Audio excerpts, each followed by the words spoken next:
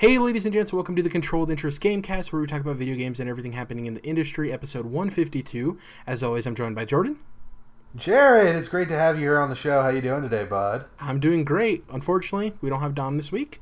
Two-man show, Fireside Groove, as always. In terms of what we've been playing, pretty slow week for me. Played some more Super Mario Maker 2. So there's 100 Nintendo-created levels, and I've been chipping away at it. And Were there 100 for the first one? There was, I don't know if there was even, there was no story mode, but I think there was some levels you could play to get used to building and stuff. I don't know. Definitely not 100, not even anywhere close. Yeah, I didn't think so. I've been chipping it away at it. I'm in the 30s somewhere. Gotcha. Yeah, somewhere around there. I don't have a specific number, but around there. The cool thing is not only are there the 100 levels that you play to build the castle up, right, and earn coins, there's little mission levels you have to play where you have to rescue some of the toads that are working on the castle. So it's like an escort mission where you have to find them in the level and then not get hit with them with you, you know what I mean? And take them to the end of the level. And those are very sparse. I was gonna say they're spare levels and they're sparse, tongue twisted. Have you ever been to Spares, Jared? Have you ever been to Spares? They're a little bit challenging, but they don't come up super often, so it's not like it doesn't get monotonous, or you know how escort missions can be in video games where they're kind of annoying to a certain extent. Honestly, those are the worst kind, like the Mario kind where you got a toad on your back or whatever. Those are the most sinful escort missions. But they come up so rarely throughout the story mode. Well, it's not really story mode, just the levels you play, that they don't feel as bad, and it does give a little bit of a refresher to the types of levels and the challenges you're going through with the set of 100 levels to build the castle. So I thought there was an actual story to it. I mean, it's the castle blows up, so you need a helper build it. It's a very loose Nintendo story, you know what I mean? But it is in that realm of Nintendo story where it's save the princess from the castle. Exactly, yeah. But this time you're building your castle because, first of all, you need to rescue her, and then you're her cheap labor. So, I've also been playing Apex Legends, enjoying Season 2 still. Nothing really to report there that I haven't said in the last couple of weeks. Madden 20. With EA Access, you're able to play it for 10 hours before the game comes out. Obviously, I'm a huge NFL fan, so I buy Madden every year. I enjoy playing it. And I didn't dabble too much in it today because the free trial went up today, the 10 hours for EA Access. And so here's the reason why I did EA Access, because I don't know if you remember, Jordan, me saying that I stopped having EA Access because I just didn't find a whole lot of value in it. Okay. So I was going to buy Madden. Madden is, $63, $64, whatever the tax is, when you buy a game for $59.99. EA Access is $5. If you get EA Access, you get 12%. You get a percentage off of games, right? So basically the math was, if I paid to get EA Access for a month of $5, the difference of me getting Madden for a cheaper price plus that is the same as I would pay outright, and I would get the free 10 hours to play before the game came out. So might as well. Sure. Basically get 10 hours for the same price. I've been playing it. I didn't get a chance to do the actual new stuff to the game. So there's, which is the X Factor abilities that they added for Superstars. I think the game launches with 50 players having them. And obviously that'll change depending on how performances are throughout the NFL season in real life, or how you upgrade players through the franchise mode, right?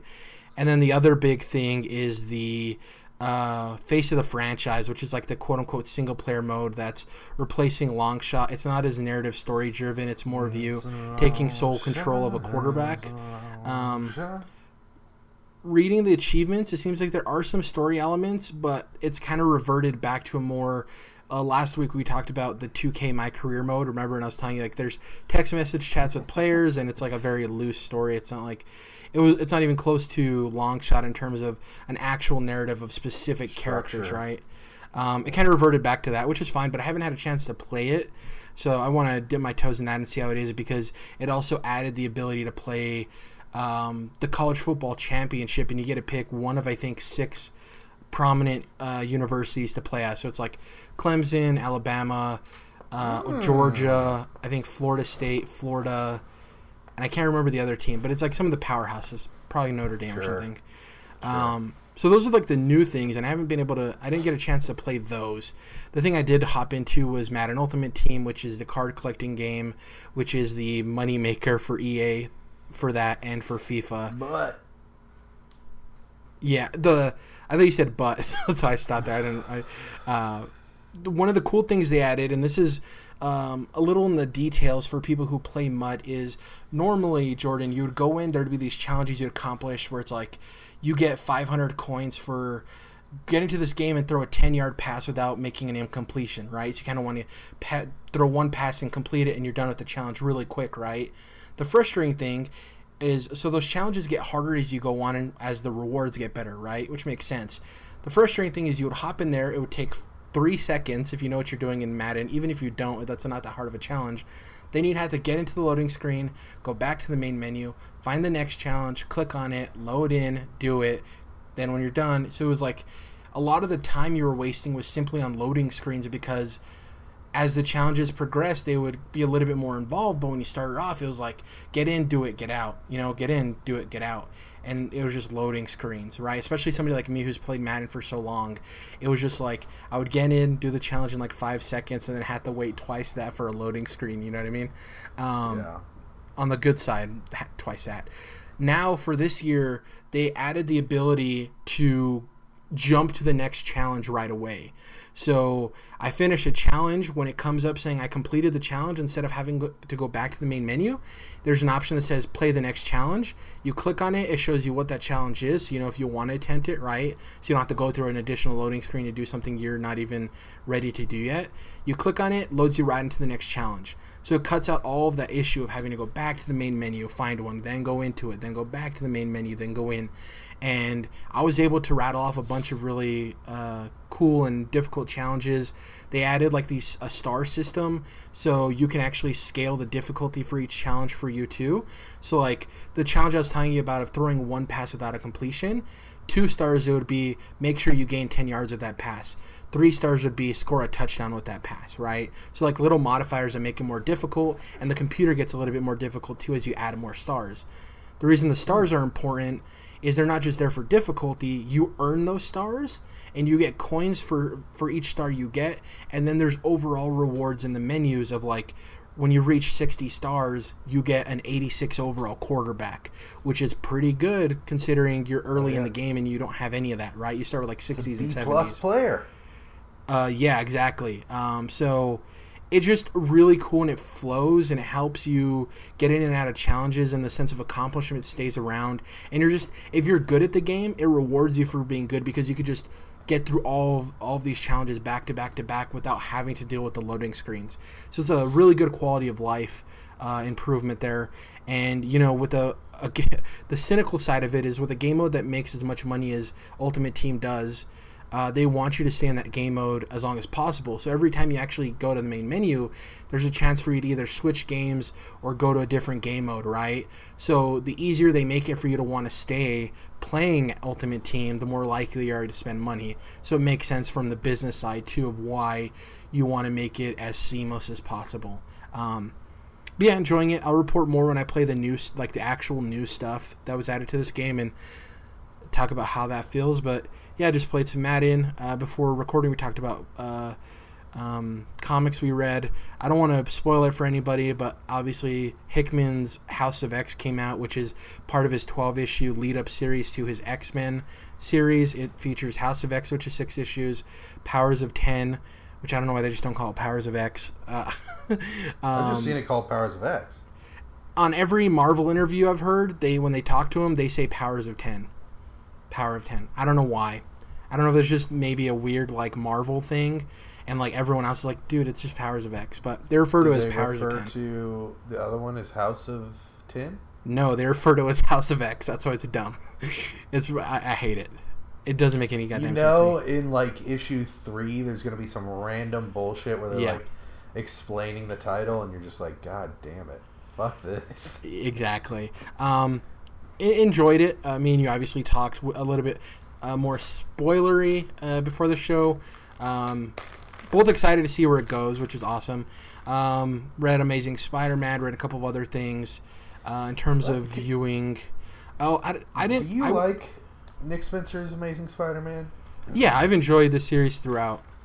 Because I gotta say, I think a big thing that I've noticed in comics is there's plenty of shitty writers, and there's pretty few like incredible writers, right? Like there's a ton of incredible game studios that make amazing video games. I think that there's like less than 50 that are alive right now, just like awesome comic creators. Well, I think it's because writer-wise. I think it's because they move on to like other stuff because the pay isn't great. So it's like they make their name being great writers in the comic books, and then they move on. You know, it's a great point, Jared. Yeah. I don't think it's like blowing the doors down. I think the Kraven arc was really solid. I think the beginning of Amazing Spider-Man with the clone stuff wasn't great. I really enjoyed the Kraven stuff, and then this new stuff with Boomerang is like okay, but like it's my enjoyable like junk food comic every week. Like I just like reading it. Yeah, I mean it's cool to have Spider-Man, even though he's barely Spider-Man in this book. I will say that much. It's so much Peter Parker, which is a big thing with me in superheroes. But kind of what I was saying with the whole writer thing is I just think that, like I said, there's obviously shitty writers, but I think that the vast majority of comic writers, because of the format and the way it comes out and how quick you have to write it and how serialized it is, I guess. And put it in continuity and make sure you're connecting to this other event that's happening that you don't really have a connection to. Not even that. I'm more just talking about the almost rapidity of release. Oh, yeah. I think that there's a lot of just really competent, solid, better than mediocre. I'm not saying they're just average.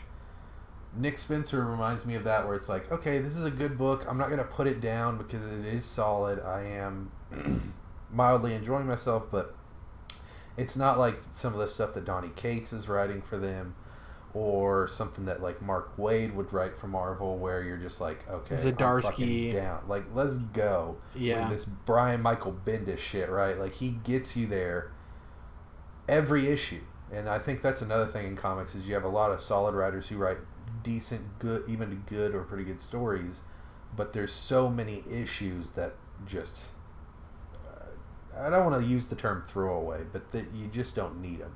You know? Yeah, and it's that like sucks. How much of that is like obviously some of it's the writer's fault, but also the medium, like you said, and not being able to like release like a trade as a whole story. And right. I think there's a lot more that can go into creating like a better ecosystem of great writers if the medium is willing to open up to different types of releases with comic books and their stories. Yeah, who knows? Good luck with that, Jared. Yeah. Shout out to Rick Remender. He's one of those guys that I don't think I've ever read. I've read, probably 4 or 5 of his series at this point. I'll say Deadly Clash, just so you kind of know who I'm talking about. But I don't know if I've ever read an issue, probably hundreds of issues of his now. Don't know if I've ever read an issue that I was like, I could have done without that. Every single one is at least like a really quality time. You're enjoying yourself through all 20 pages. He teams up with great artists, and so I think every time he really nails it. And creative control too, man. Like being able to like have creative control over that is great too, and leads to better storytelling. The last thing I want to touch on before we get into everything you did, Shazam. Finally watched Shazam. Remember how we talked about last week that I wasn't able to rent it? You could only buy it. Oh yeah, dude. That logistical bullshit with digital releases. Tell me about it. The following day, I guess, or somewhere around there, maybe a couple of days after. I don't remember exactly when I watched Shazam. But when we talked about it on the podcast, it was because earlier in that week, I had checked on like various sites, YouTube, iTunes, all of that, and it was like $17. The day after we finished recording, it was available for rent for I think $4.99 on YouTube. Great, paid $5, got to watch it. Really enjoyed it. We talked about this in our own group chat. It's probably my favorite of the DCEU movies. Obviously, out of us three, I mean, Dom probably hasn't seen half of them. I was a lot higher on Justice League than you were, and Batman vs Superman. I don't remember that. And then Not really I don't know where you fell with Aquaman. Dude, Aquaman as an action movie is super dope, even though I do agree with people that say, like, even for the action, it goes a little much. You know, there might be, like, one too many or two too many action scenes where it's like, all right, we got it. It reminds me a lot of, like... For the most part, loved the action, I should say, not the movie. It's not a great, like, film. It reminds me of, like, early X-Men films in a way. Like, it's like... Yeah. You know, well, it reminds me of more like an animated series sort of thing. Yeah, I think it was enjoyable. The story here may not be, top of the charts, but it's really fun to watch. Exactly. Shazam, I think, far and away is the best film in the DCU, which isn't like dude, it's so fucking funny. And I'll tell you, I really like this approach for Shazam. I don't think it works for every movie, maybe not for Deadpool 2, but the approach of just like, we're gonna make as many jokes as we can possibly jam into this fucking movie, right? And you're gonna laugh at some of them because we're gonna hit the dartboard eventually, right?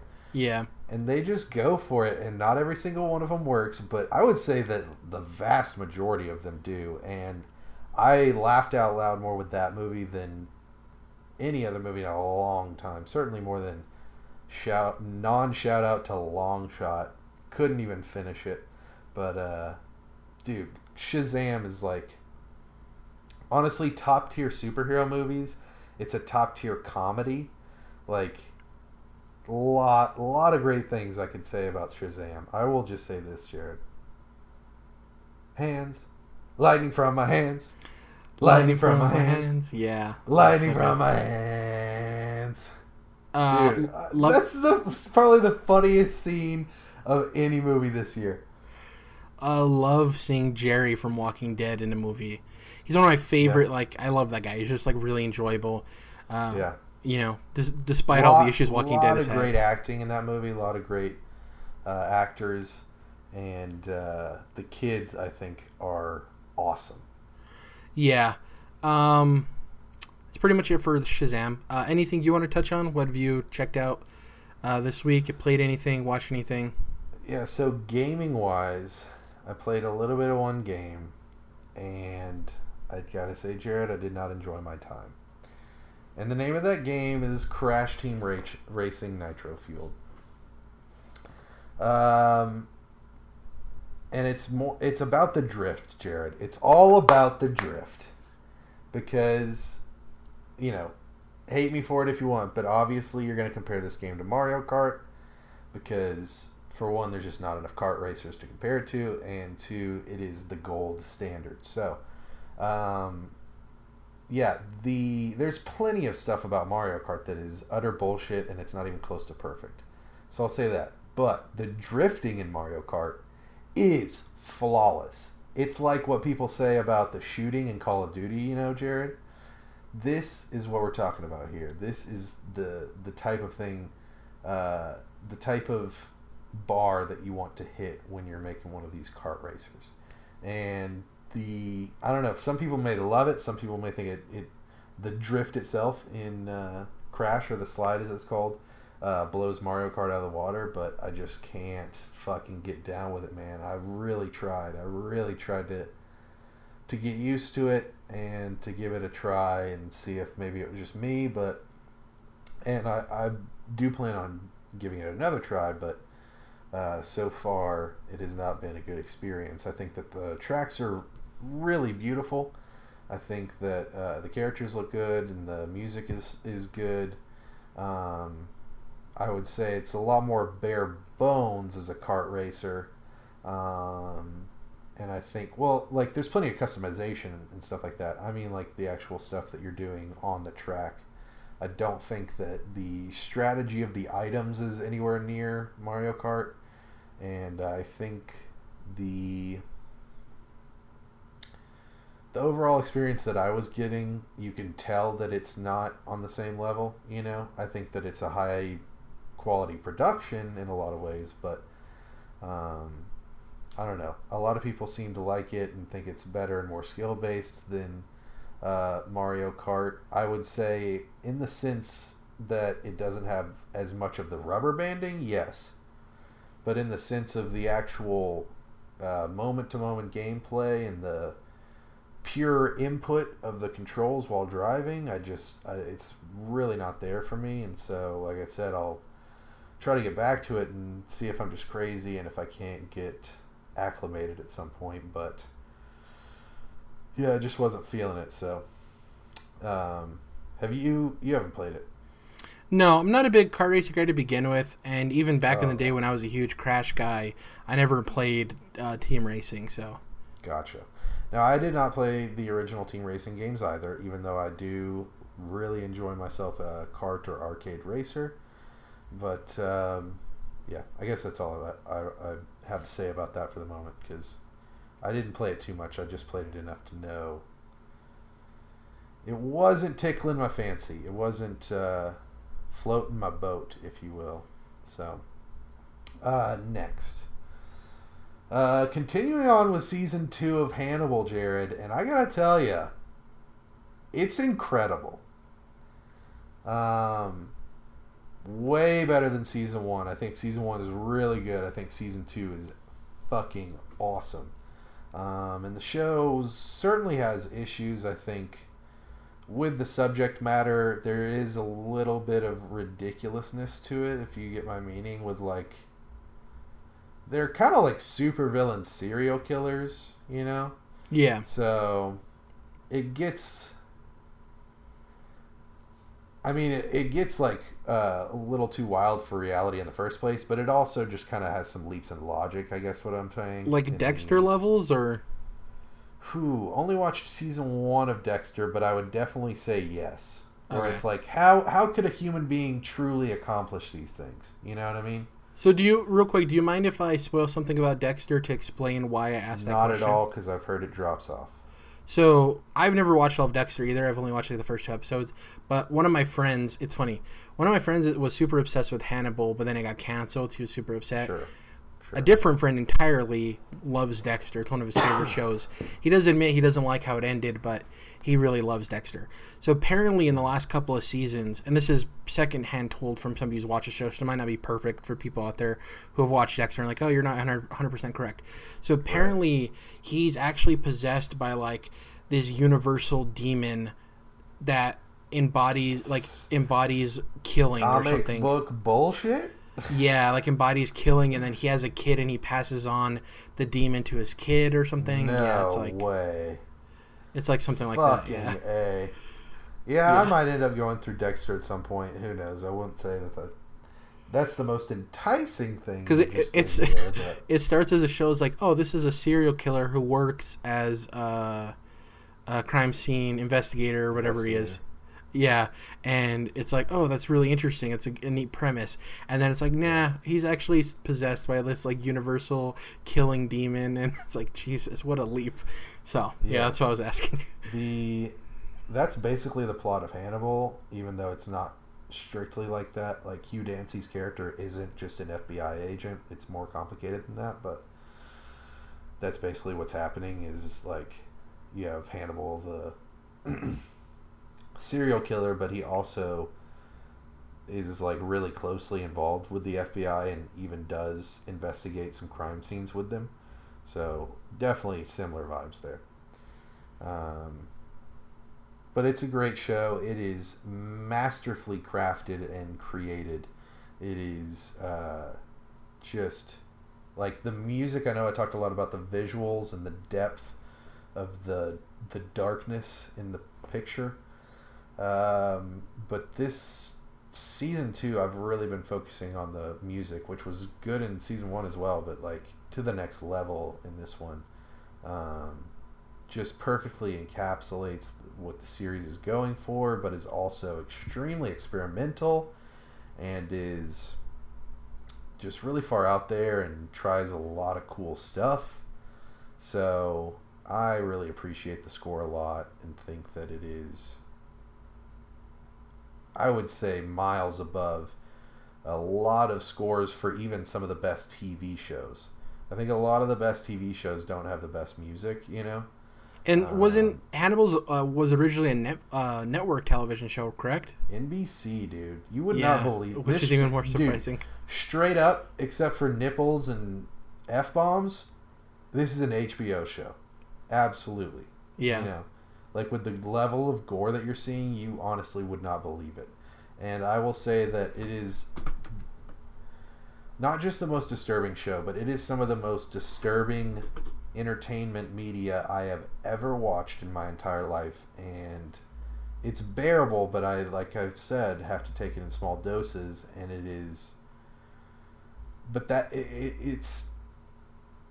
It deserves to do that. Like, it's not just pulling like gags for bullshit. It's just going there in a really cool way. It's not just gore porn. There's a reason to it. Exactly. It's not torture porn, but it has got some fucked up shit in there. So I would just say, as someone who is not faint of heart, if you are, I would stay well away from this fucking show, man. Yeah. So, I'm sure I'll keep praising Hannibal in the near future, but that's my take for this week.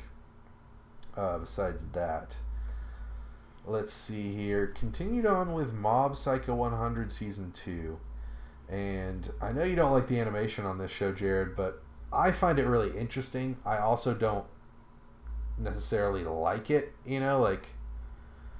It's kind of like how people love pugs because of how ugly they are. I'm like, yeah, no thanks. I'd rather just have a cute dog, you know, or a cool looking dog. There's no point to me where ugly becomes cute. It just remains ugly. Yeah. Exactly. And so that's the same thing here. Like, I'm not like, oh, it's so ugly that it's cute. I'm like, no, it's fucking ugly. Until, you know, this is done by Bones, who I've talked about being, you know, in my opinion, the best animation studio. So they're doing shit like My Hero Academia, or maybe one of the best looking anime of all time in Full Metal Alchemist Brotherhood. And then they're also doing this, where they're really perfectly translating the simplistic and just kind of goofy looking art that One does, the author of the manga. And they didn't do One Punch Man, but you see that as well in that series. And then when they want to like sharpen up a character and make them look like a real cool looking anime character, they do.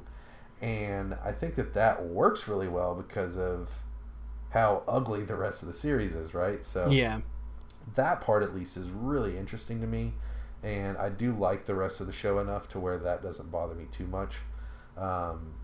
But yeah, I think that so far season 2 has the potential to be better than season 1, and it is kind of an underdog show, not in the sense of its popularity, but just kind of like it has things going against it, and yet it still has a cool heart to it. So I do appreciate that, even though it is kind of like ugly as sin for a lot of those characters.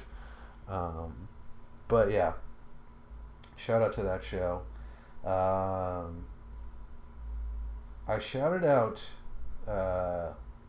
G Gundam and how cool the fucking Gundams are, Jared. And I just gotta say one more fucking time, G Gundam has the fucking coolest Gundams. Do you know of any of these Gundams? Like, no. Are you familiar with any of them? I couldn't point one out in a lineup, no. Right, yeah. So, it's basically just Gundams from all these different countries of the world, and some of them are really stereotypical, but nonetheless, it's really fucking cool. Some of them are absolutely incredible and just such creative Gundam designs and mech designs. I love the one, I think it's Norway, that's the Viking Gundam, and its shoulder plates are like the curved edge of a Viking ship, if you know what I'm saying. Oh, cool. It's got kind of like a Gundam beard. It has horns coming off of its helmet, so that's just another example of some of the really cool shit that they have going on with these various designs. So I would say just check the designs out on Google, even if you don't feel like watching the show, Jared, because I know you do appreciate a good Gundam. So a good Gundam. Good Gundam. Should we hop into quickie news? So I'm trying to think if there's anything else I want to quick shout out real quick.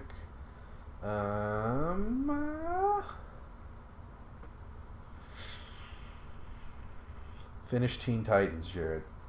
Gotta fucking shout out Teen Titans. That's what I'll say. I still need to watch Teen Titans Go to the Movies. It's on my list of stuff I want to watch. It's not on the level of Shazam, but for an animated movie, as stupid as it is and should be, it's going to get you kind of in the same way that Shazam did, where you're like, you know what? I fucking like you, man. You're cool. It's going to get you in that same way, and you're enough of a DC fan to appreciate a lot of the stuff, even though it really fucking goes there as far as references go. So it does stuff like it doesn't want you to know some of these characters that they're referencing so that you can get a kick out of it. So Teen Titans Go to the Movies is fucking fantastic. The original Teen Titans series is fantastic. Yep. Really enjoyed the way that it wrapped up, even though, like I said, for the final season they kind of did a continuous storyline, which they hadn't been doing. They had this big comic book style Brotherhood of Evil story. So the only weird thing is that finishes with episode 12 of season 5, and so then season 5, 13, that what it ended up being the series finale is more just like a regular episode.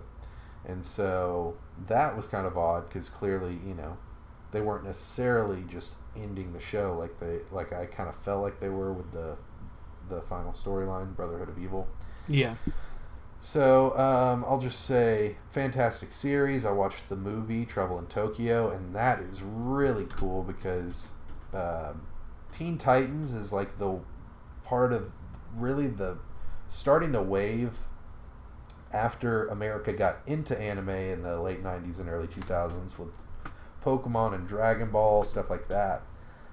Teen Titans is part of these American shows like that, or Samurai Jack, or Avatar The Last Airbender that are attempting to essentially be American-made anime.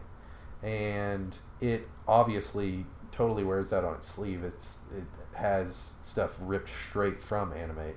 And so when they actually go to Tokyo and they're connecting all these cool references, that really makes a lot of sense for the series, obviously, and is really fun and just a cool movie. So there's that, and then I'll also give a shout out to Teen Titans Go because the movie is great and the series doesn't get enough love because people just want the OG Teen Titans series, but you have 5 great seasons of that. You have 2 movies now for the 2 series, and Teen Titans Go, for what it's trying to be, does a great job and still really respects the Teen Titans and the original show. So, and just DC in general. So I really appreciate it, and I am quite excited now to see Teen Titans Go versus Teen Titans later on this year. So shout out to the motherfucking Teen Titans, and shout out to the comic too. I know I talked a while ago about them switching up the lineup too much, and it was kind of annoying, but this new lineup, Crush has been fighting her father Lobo recently, and they got a cool lineup going right now. I like how they've brought this team together.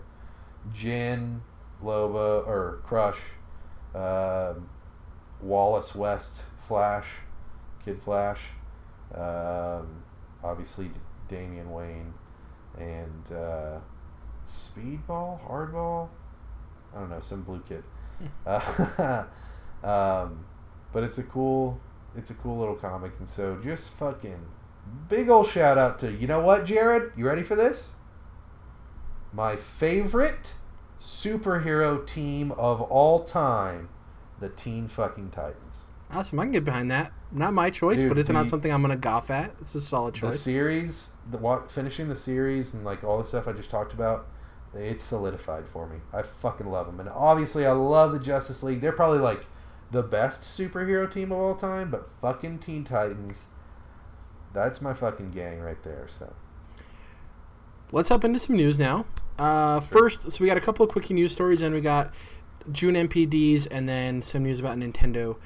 So the quickie news stories. Nintendo. One, I'm actually really stoked about both of these. One, Control has gone gold, so it's going to hit its August 27th release date. Remedy, obviously. Me and you were higher on Quantum Break than a lot of people. Very underrated studio. I can't wait. It's one of my most anticipated games this fall. It is my most anticipated game. It's. I really hope it. I hope this does a lot for Remedy in the bigger picture, in terms of like the casual gamer. Sucks that there's some like PlayStation exclusive stuff, but I get it. You know, Remedy's games don't necessarily sell particularly well, and you know their games have been Xbox exclusive for a long time, so can't get mad that it swung the other way a little bit. Still playing it on Xbox, I assume. Yeah. That being said, I'm still playing it where I want to play it, but yeah, really excited that went gold. Second story, we talked about Super Mario. Real quick, Jared, has there ever been anything like that was so fucking important? You know, has there ever been like some console exclusive content that, like, looking back on it, hindsight 2020, it's like, oh, if you didn't have that, the game just wasn't the same. You know, I think it's bullshit. The one part where it did make a difference was Destiny and Destiny 2, because some of those strikes had specific items or gave, like, there's some stuff in Destiny where there's like a rotation of strikes, and there'd be a benefit to there being an extra strike in the playlist, and because PlayStation had an extra strike, it would benefit PlayStation gamers more than Xbox people, or even the guns. I think that came to mind, and I do think that is probably the best example. Still, I don't think it's detrimental to the experience. You know? The one thing I will say is if Spider-Man is in Marvel's Avengers and he ends up being console exclusive, that's going to suck a lot. It's going to be really irritating. I really don't think he is. I don't think so either. Like, I'm just saying, like, that would be fucked up. I think you're going to have, like, costume content, exclusive. Yeah. But to your point, too, I've never bought a game on a certain console because of the content. Obviously, I've bought consoles for exclusive games, but exclusive content has never really pushed me one way or another. I tend to justify it in my mind one way or another, you know what I mean? They want to, like, have the exclusive deal so they can get paid extra and they can, like, you know, get paid extra. But they don't want to piss people off, so they don't make it too fucking important. Yeah, you know? and if CD Projekt Red had exclusive content on Xbox or PS4, that would irritate me because they've shown that their games can sell really well, right? So they don't need it. Yeah. I'm not saying that they would ever do it because that's not their philosophy, but just as an example, Remedy, on the other hand, their games haven't sold particularly well. So I understand it. Like, I want Remedy to be around, and sometimes these are the deals they need to make. You know what I mean?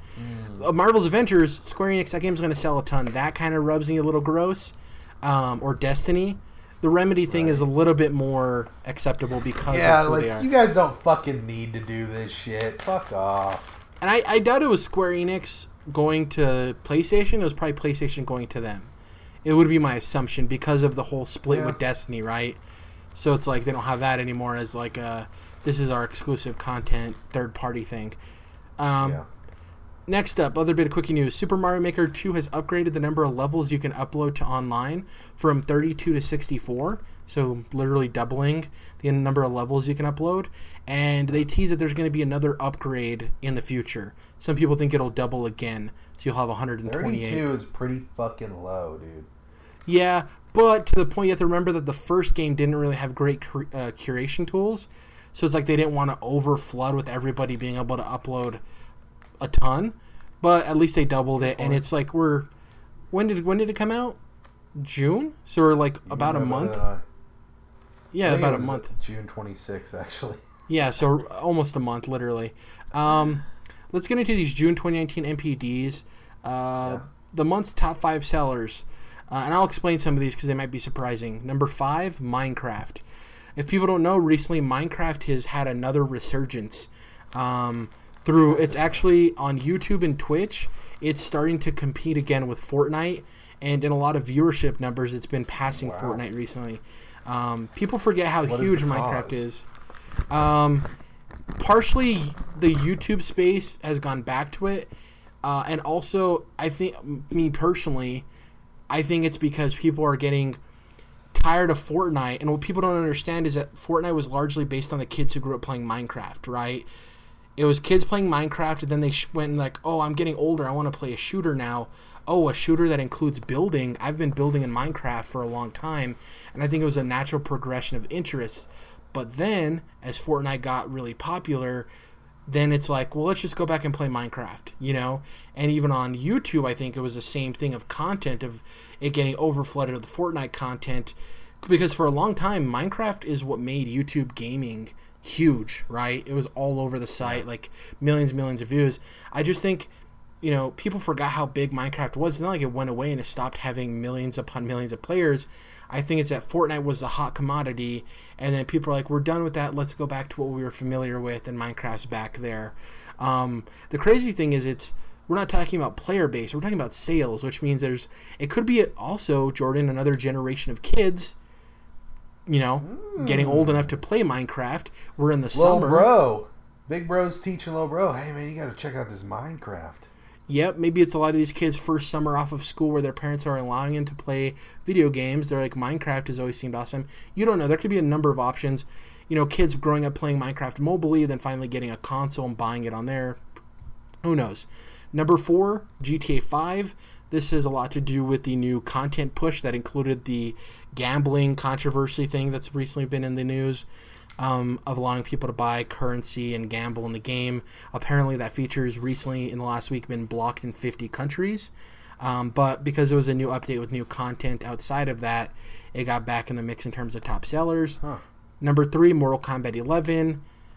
No reason there, just it got good reviews and it's continuing to sell well. Obviously, it sold well the month it came out. And we're also getting closer to EVO. So, there's that. Number 2, a game you talked about, Crash Team Racing Nitro Fueled. Pretty impressive, coming in at number 2. We have a little bit of news on terms of its specific sales a little bit later. And number 1, Super Mario Maker 2. Even though it came out like the 26th, obviously it dominated. And that's not including digital sales, which I know a lot of people probably bought it digitally. I myself bought it digitally. So it's crazy that's number 1 without that. I should say about Crash, very solid remake. And I really appreciate that now.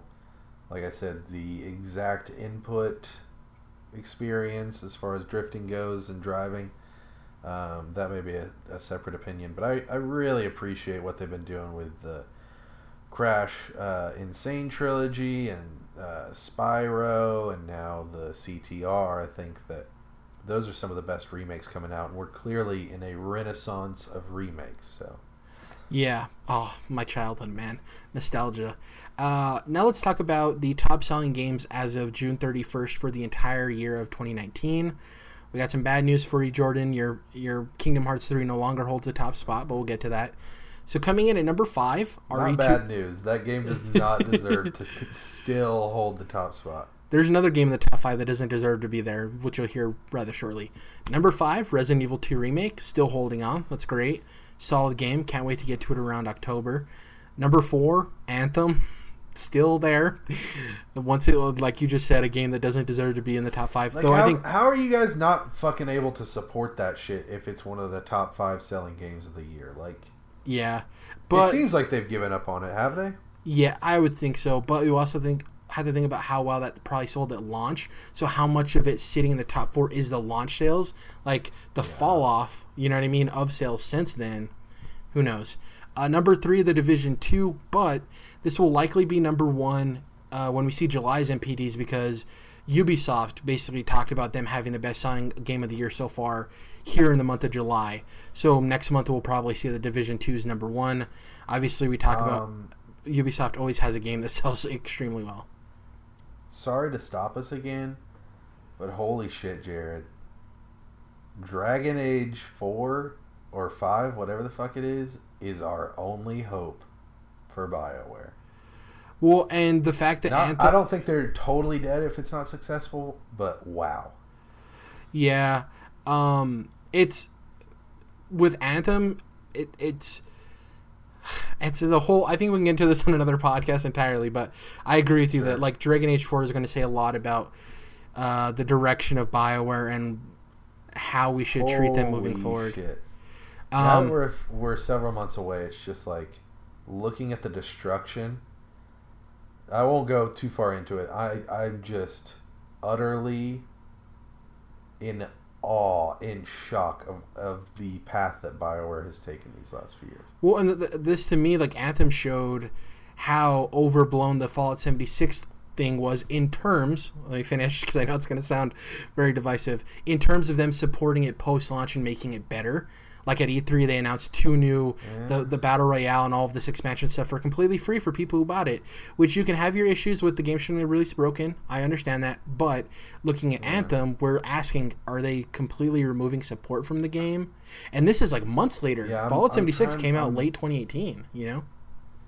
I'm wondering, is Anthem ever going to have that? And I don't think EA will do that. I think that is...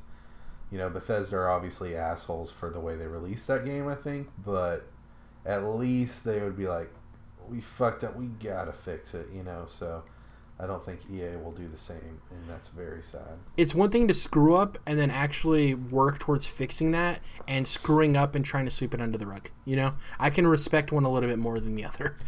Well, not even sweep it under the rug, but just act like, what? Like, you just punch your friend in the face, and then you're just like, what? Why are you upset?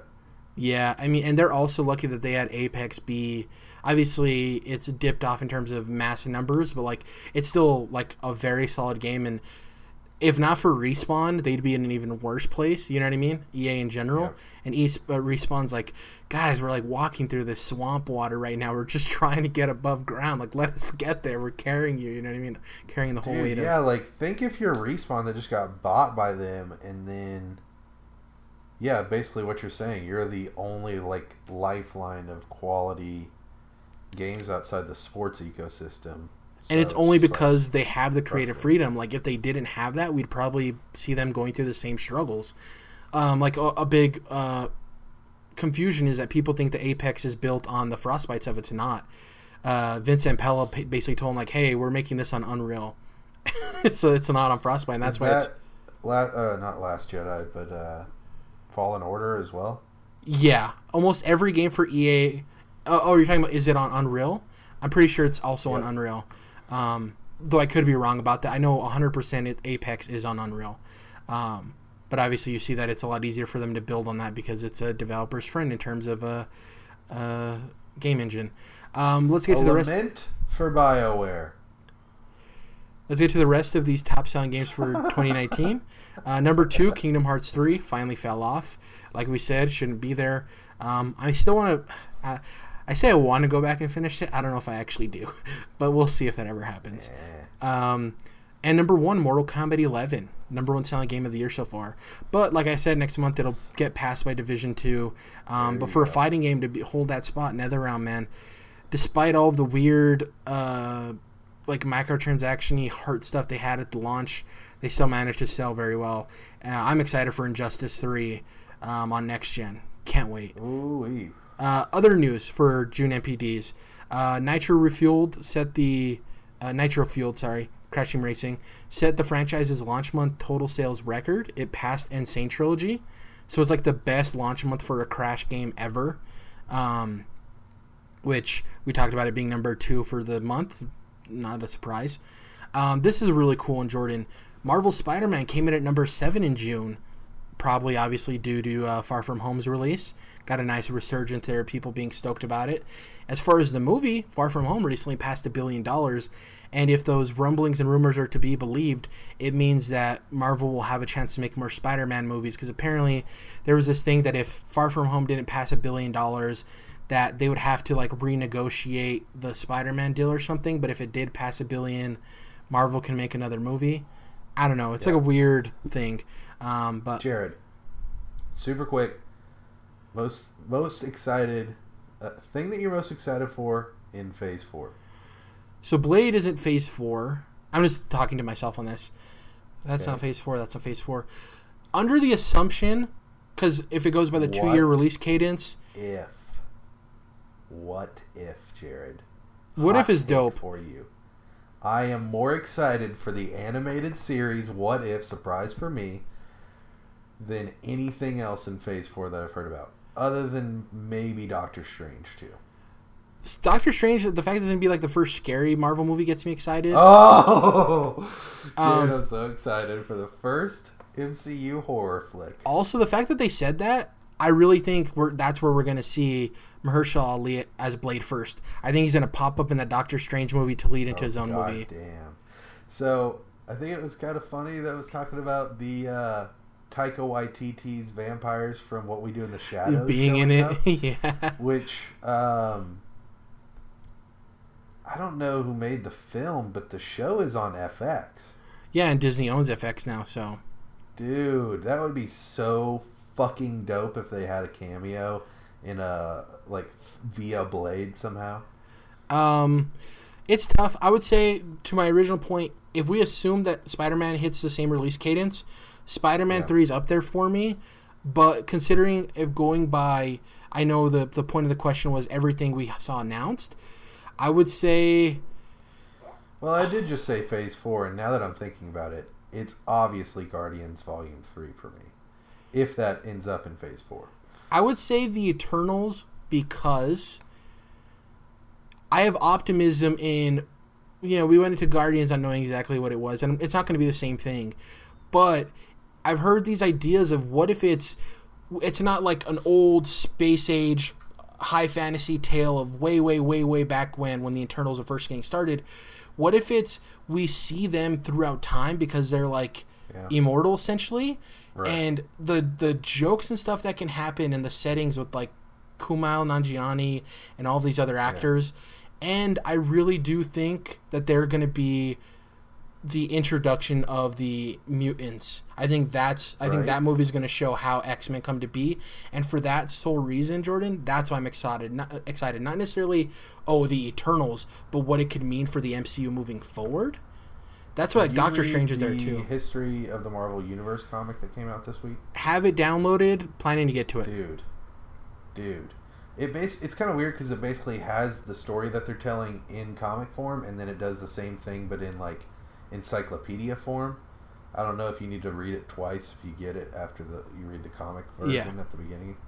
But I appreciate how thorough they're being and like really explaining all this wild bullshit that if you try to watch, Comics Explained or Comic Historian or anybody like that on YouTube, trying to wrap your head around the history of the Marvel or DC universe is just wacky. So I can appreciate them trying to kind of be like, these are the beings that created the universe and all this shit, and then they reference in the back of the book like Fantastic Four number 275, Thor number 169, the year came out.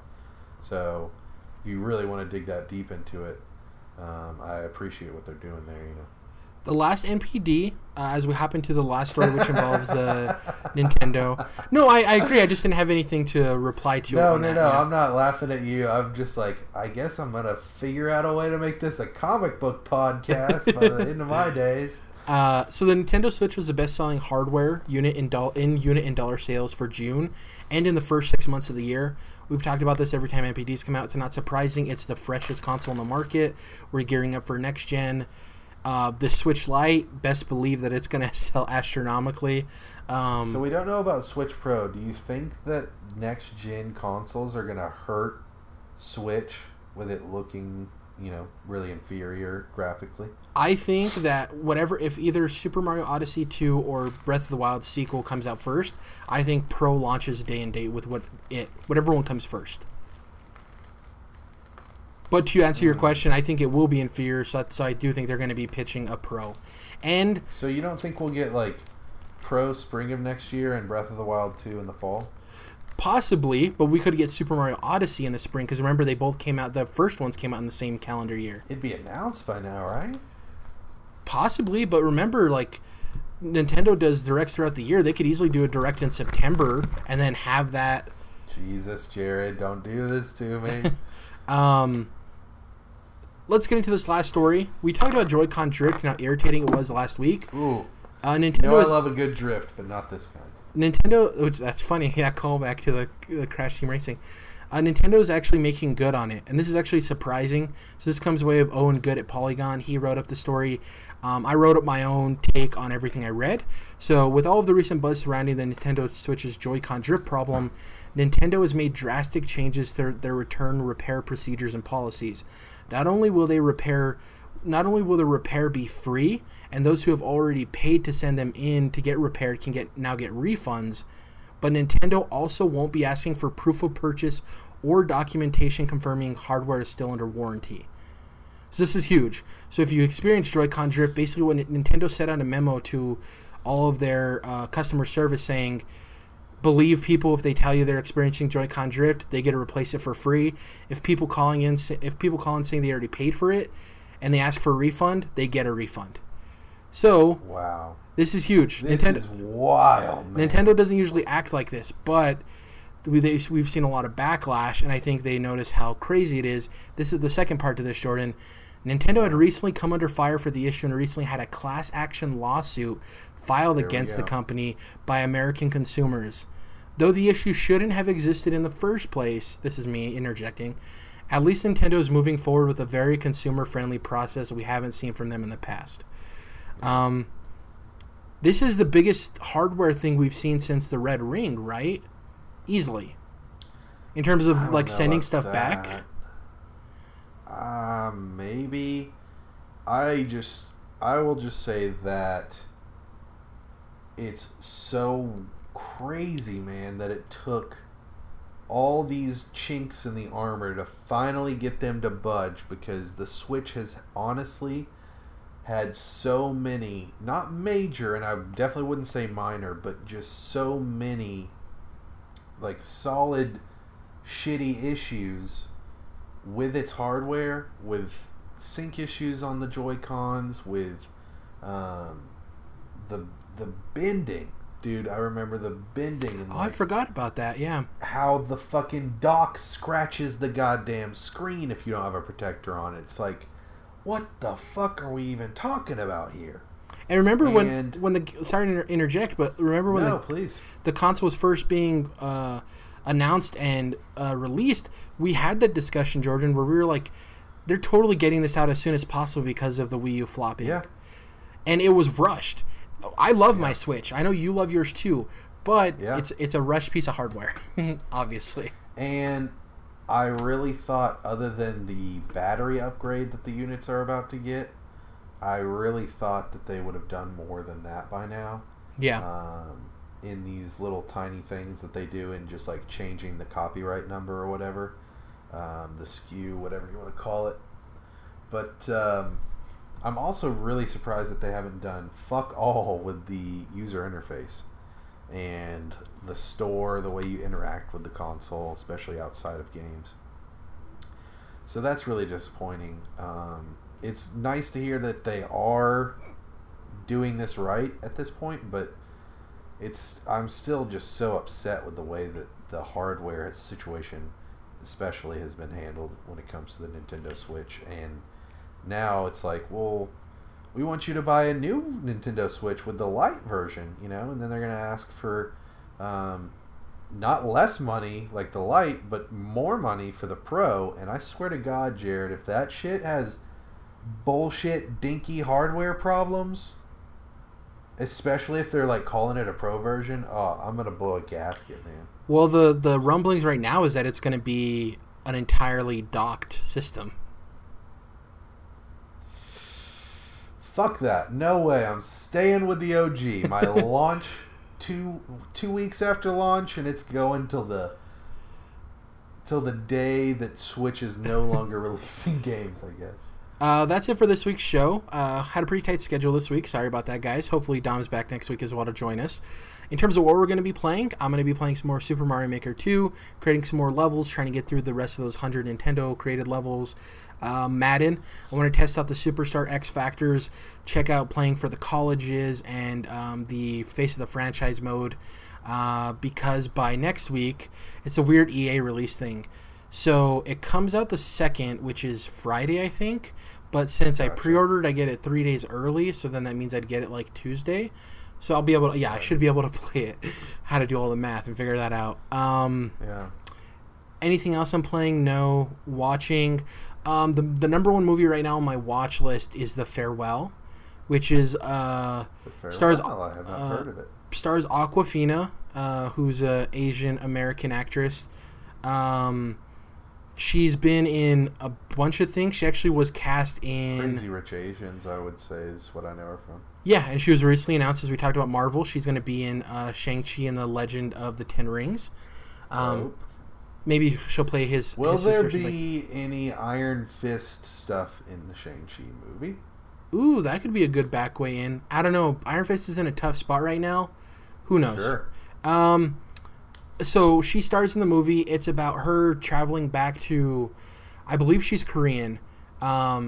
She goes back to South Korea to visit her dying grandmother, and it's been a hot movie on the festival circuit, getting really good reviews. And Is it an American film? yeah, it's an American film, but it just touches on Asian immigrant culture of these kids growing up in America, but having a lot of their older family back in Japan or China or Korea, and there's like your extended family isn't right around the corner or in another state; they're an ocean away, and it kind of touches on that. And that's obviously the movie's called The Farewell. And it's also, it seems like from the trailers and stuff, it's like a culture shock too, of you being part of the culture but so distant from it because you grew up in America, and you go back, and though you are Korean at heart, or Chinese or Japanese, you don't feel part of that actual culture. You feel more American, you know what I mean, and kind of struggling with that. Looks like a very good film, so excited to watch it. That's it for me. What about you? I'm assuming Fire Emblem, right? Fire Emblem Three Houses. I getting pretty excited for this one. I think that I'm excited for the Fire Emblem aspect, the Game of Thrones Harry Potter mashup aspect, the strategy role-playing game aspect. So plenty of stuff to be excited about. The anime aspect, of course, Jared. Butterfly effect. Tell me about that. Well, because mechanic? Well, it's just from what I've read is that like it's a lot of the changes. I meant to say choices. A lot of the choices you make in the game regarding students or characters have changes that happen for that specific character throughout, and can affect their personality later in the game, and actually can cause either strong friendships or like antagonistic behaviors to develop. So it's like the butterfly effect of stuff you do early in the game could affect you 40 hours in. So, Jared, Dom missed out because I'm about to allow you to make a major decision for me. Ooh, okay. Jared, am I playing this game permadeath or not? Your first playthrough. Yep. I would say it affects the story. I'm putting my fucking story in your hands. I think to get the most out of it, it's tough because if you go permadeath, I think you'll actually engage with the story a lot more, and you'll be forced to, right? Because you're gonna start to develop these relationships, and it's permadeath. I'll just say this: throw a little more sauce in the pot. If I'm playing permadeath, I'm not restarting the battle when somebody dies. Yeah, from everything you've talked about, especially with like Wargroove and stuff like that, I know Wargroove, more of your issue was doing the damage being hand in hand with your health and stuff like that. But I do know the going over the same battle over and over again, because you just stated that you're not going to replay them. I think you should go permadeath. I am going permadeath? I think go permadeath, but Jordan, I'll give you this caveat. I'll throw in this caveat. I thought, dude, that was like a twist. I thought you were going to say, from what you explained, no permadeath. Well, I love it. Up until you said you're not going to repeat them, because my worry is if you go permadeath but then repeat him, you're just going to be stuck trying to save the character you love, right? And it'll get really frustrating. Yeah. But the fact that you said you're not going to, I'll throw in one caveat though. If you're early on and you experience something with the permadeath that like really bothers you, like the fact that like this is like bullshit, like from a game, if it was gonna like ruin me wanting to play the game. If like this is bullshit, then kill it. Not your character, the permadeath. Yeah. Sure.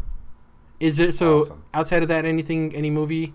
Oh, Once Upon a Time in Hollywood. I want to try to watch that too. Yeah, I'm about to scoot on over here in a few minutos. Gonna see that. I don't think I'm gonna go see Lion King. I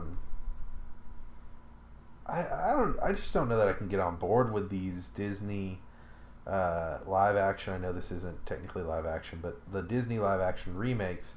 I think that Jungle Book, from the sound of it, that's I think the only one I've seen. Maybe, but well, there's four, right? There's Cinderella, Jungle Book, Aladdin, and Lion King. I was actually looking on Wikipedia, and there's more than that. There's more than you Well, they count Maleficent, but that's not based on an actual movie. Cinderella? I said Cinderella, yeah. Oh, okay. But they actually did a Jungle Book one in the 90s, and then they did the Dalmatian movies, remember? Yeah, I guess I'm talking more modern. But, yeah, to your point, there has been more. Sure, since 2010 with, I guess, Maleficent would be 2010. But I agree that it is a different era. But does Maleficent count, though? That's not based on there's not an animated Maleficent movie. No, but it's, based on Sleeping Beauty, of course. Yeah, and I guess Sleeping Beauty is less interesting. I get what you're saying. It's not like a remake of a previous. I think that's actually a better case. Alice in Wonderland, Yeah, like if they made Baloo instead of Jungle Book, then I think that would be on equal footing with that. But maybe, like, I know people love Maleficent, but maybe it's because it isn't solely based on Sleeping Beauty. It's told from a different perspective. So. See, I haven't seen that, so I didn't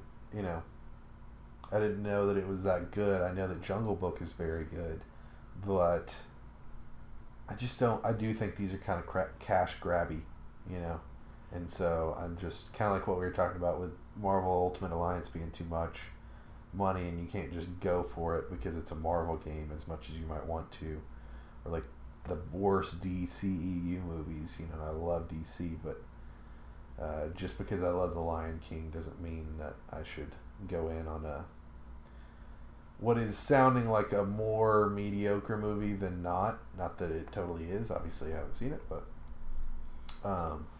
so I don't think I'll be seeing that. And then, what comes out? Oh yeah, I'm not sure about Hobbs and Shaw. I did go through the Fast and Furious in review. Kind of funny, and definitely enjoyed the movies more than I thought I would. But it's certainly not up there with like John Wick, where it's like, yeah, it's a stupid action movie, but I still want to go see it in the theater.